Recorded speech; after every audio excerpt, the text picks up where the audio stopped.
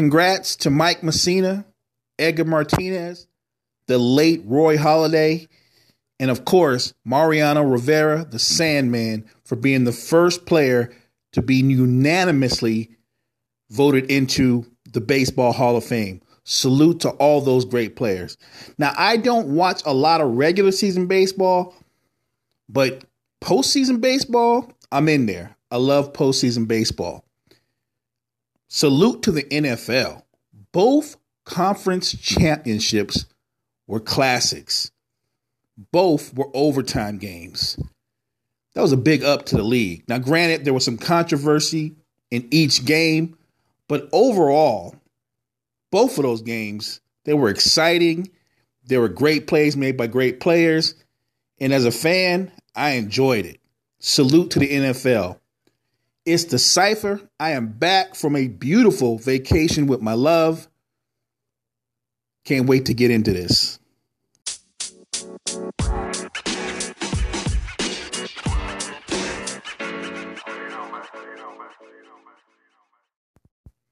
So with this long 2-week waiting period, which feels like a month or so for the Super Bowl, for us fans, it's a drag.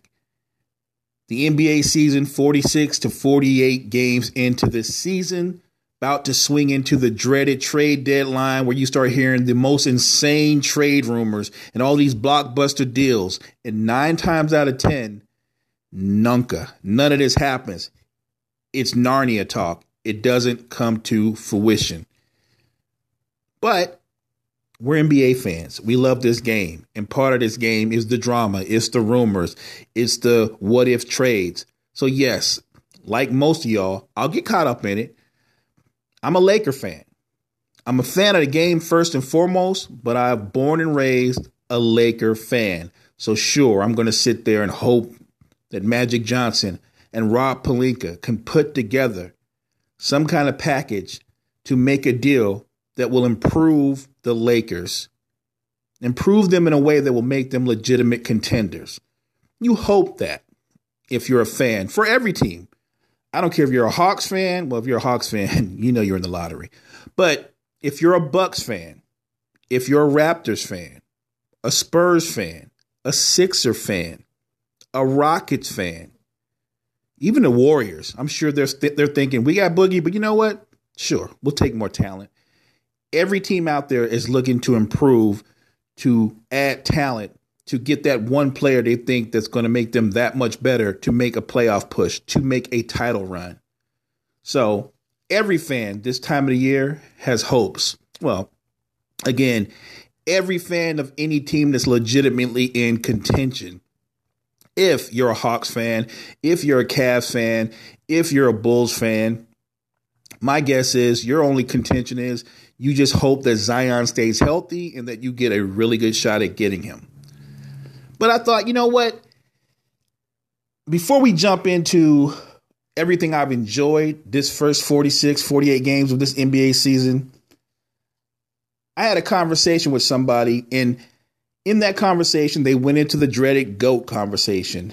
And the two names that are always brought up, Michael Jordan, LeBron James. But I think that how can you not talk about what Bill Russell did over the course of his career? The insane numbers that Wilt Chamberlain put up. Oscar Robertson, and these are going way back. A lot of these cats are way before I was born. But you have to acknowledge what they accomplished, acknowledge their greatness. You have to acknowledge what Larry Bird and Magic Johnson did. And what about Magic? Does Magic have a GOAT claim? I know Kareem does, but his name isn't brought about as much. But does Magic Johnson have a claim, or can there be a claim made for him being the GOAT? Think about it. John Stockton, 10-time All-Star. He made All-NBA 8 times, 9 times led the league in assists, 2-time steals leader, 5-time All-NBA second-team defense, 15,806 career assists. Jason Kidd, 10-time All-Star, 6-time All-NBA, 9-time NBA defense, Rookie of the Year, 5-time assist leader, over 12,000 career assists. Steve Nash is a 2-time MVP, an 8-time All-Star, 7-time All-NBA, 5-time assist leader. And here's the thing that's most impressive about Steve Nash.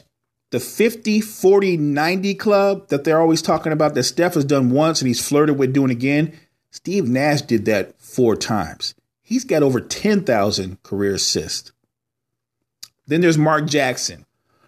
Rookie of the year, made an all-star team, over 10,000 career assists. One of those grizzled veterans who had a really good career, not a Hall of Fame career. I mention all those guys because those guys are the top 4 people in the NBA when you talk about career assists. The guy that's 5th, that's behind all of them, that's Ervin Johnson. And all those guys are great floor generals. 3 of them, they're locks. They're Hall of Famers. We know this. Jackson was a pro's pro.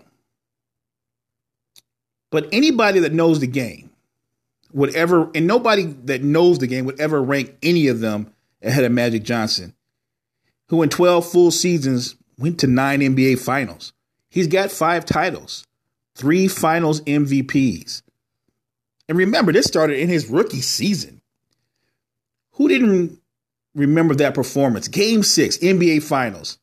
He starts at center because the game before that, in Game 5, Kareem Abdul-Jabbar, who was averaging over 33 points a game at the time in the series, got injured in Game 5. He starts at center, and he's playing against Dr. J. And this is when Doc was still Doc, when Doc was still an athletic freak. Mo Cheeks is on the floor. Double D, Daryl Dawkins and company is still on the floor. Caldwell Jones and those kind of guys.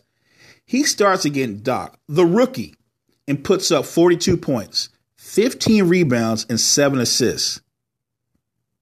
20-year-old rookie took over, led the Lakers to their first title since Weston Wilt.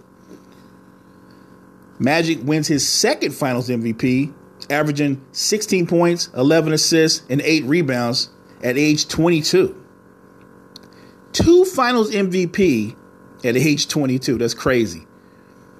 And even in defeat, remember, he had some ups and downs as well, but they were all in the finals. Even when he lost against the Moses Malone-led Sixers, who swept those Lakers, in defeat, he averaged 19 points, 8 rebounds, and 12 assists.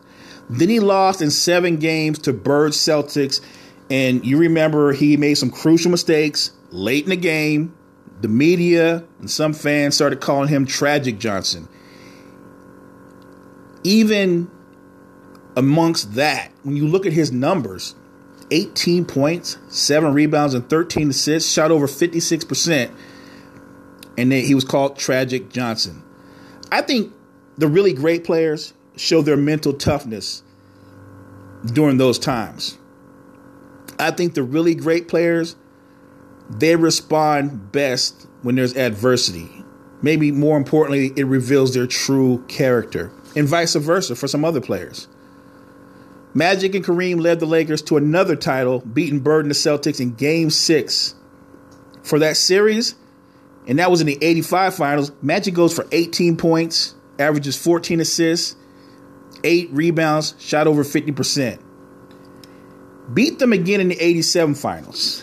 And that's when I think most NBA fans will remember this. It was like his signature moment. Magic makes a game-winning shot. It's a skyhook. He calls it the junior skyhook over Bird, Parrish, and McHale to win critical Game 4 of that series. And the Lakers went on to win that series in 6 games. Magic earns his 3rd Finals MVP. 26 points, 8 rebounds, 13 assists, 54% shooting in that series. Then Magic and the Lakers repeat versus the bad boy Pistons in a great 7-game series. 21 points, 13 assists, 6 rebounds, 55% shooting. James Worthy, though, was the MVP of that series. And let me just pause for a minute, because I like to give props where props is due. Isaiah Thomas, in Game 6 of that series, of the 88 '89 finals, and that series was amazing in Game 6. On one leg, and you can look it up on YouTube, it's an amazing performance. On one leg, he scores 43 points, 8 rebounds, 6 steals on one leg. It's one of the most amazing finals performances ever. So does Magic Johnson have a case for GOAT? I think he does. I think when we talk about the true greats, and there's a lot of guys that are in the Hall of Fame, in that skyscraper, there's a ton of players that are in that skyscraper. But in the penthouse, at the very top, it's a small group. It's about 10 or 12 guys. And then we start judging you by your numbers and by your titles and by who you played with and by who you played against. Magic faced Mose Malone, Doc, Mo Cheeks. Those are all Hall of Famers. Bobby Jones and Andrew Toney. Toney would have been a Hall of Famer had his career not been cut short by injuries. That's who he lost to in '83. In '84, he lost to Bird, Parrish, McHale, and Dennis Johnson. 4 Hall of Famers. And Danny Ainge had a very good career. Not a Hall of Fame career, but he was a very good player. That's who he lost to. In '89, he lost to Isaiah Thomas, the Bad Boy Pistons, Zeke, Dumars, Rodman. They're Hall of Famers. Mark Aguirre is somebody who probably should get some consideration, but he won't get in. Bill Laimbeer. That was the team that he lost to. He lost to Jordan and Pippen. And by then, obviously, that wasn't Showtime Lakers. That was a completely different Laker team. And by the way, I think that particular season is my favorite season by Magic Johnson, even though the Lakers didn't win the title, because that Laker team wasn't supposed to be in the finals. They were not favored to be in the finals. They shouldn't have been in the finals. The favorite, the runaway favorite to make the finals that season was that loaded Drexler's Portland team, the Blazers. And those Lakers went in there and they upset that Blazers team because of Magic Johnson's talent and his leadership. I'm biased. I'm going to keep it 100. And here's the thing. I'm biased, but I'm consistent. I think Magic has a case for GOAT, but I don't think he is the GOAT. That's my opinion. But anybody that tells me Magic's the GOAT, I'm not going to argue with you. I'm going to respect your opinion. He's my favorite player all time, and I don't think he's the GOAT. Having said that, though, think about this. In 905 games, Magic put up over 17,000 points, over 6,500 rebounds, 10,000 dimes, career averages of 19 points, 7 rebounds, and 11 assists. There's still and here's the thing. When you look at his overall numbers, his career assist total doesn't match up with those other guys because most fans know his career was cut short because he caught HIV. That's not a secret. But his career average of 11.2 assists per game is still the highest in NBA history. He also holds the finals record for assists in a game, which is 21. He's the only player to average 12 assists in the NBA Finals, and he did that 6 times. Magic is also the only players in finals history to have a triple-double in multiple series clinchers, meaning when it was money time in the big game, he was that much better. Magic averaged over 20 points and 11 assists 3 times and has 138 triple-doubles. They're second all-time only to the big O, Oscar Robertson. 5-time champ, 3-time finals MVP, 3 regular season MVPs, 12-time All-Star, 10-time All-NBA, 4-time assist leader, 2-time steals leader, 9 finals in 12 years with 5 titles. And I get it. As time passes, there will be more players with more total numbers because this current era favors offense in every way. But his career averages, his regular season and playoff, combined with what he did in the finals, I think it gives Magic a strong case. I don't have him number one, but there's no question he's in my top 5 all time. And like I said before, he's my favorite player all time. Magic lost to and beat NBA Immortals in the finals while they were in their prime. That's Magic Johnson. Hey guys, I'm still on boat time, so I'm going to split this episode into 2 to balance it out. Again, I'm on boat time, so you guys are going to have to forgive me. Shout out to the Facebook fam. Missed you guys. Appreciate all the inboxes and all the support. Same for you YouTubers out there. We're going to keep it consistent. The episodes of The Cypher, consistently, I'm going to put something out every Tuesday and every Friday. We'll do a long episode on Tuesdays and a shorter one on Friday to wrap up the week. Much love, much respect. I'm going to turn this right back around and talk about what I've enjoyed over the first 46, 48 games of this NBA season. I appreciate you guys. Thank you.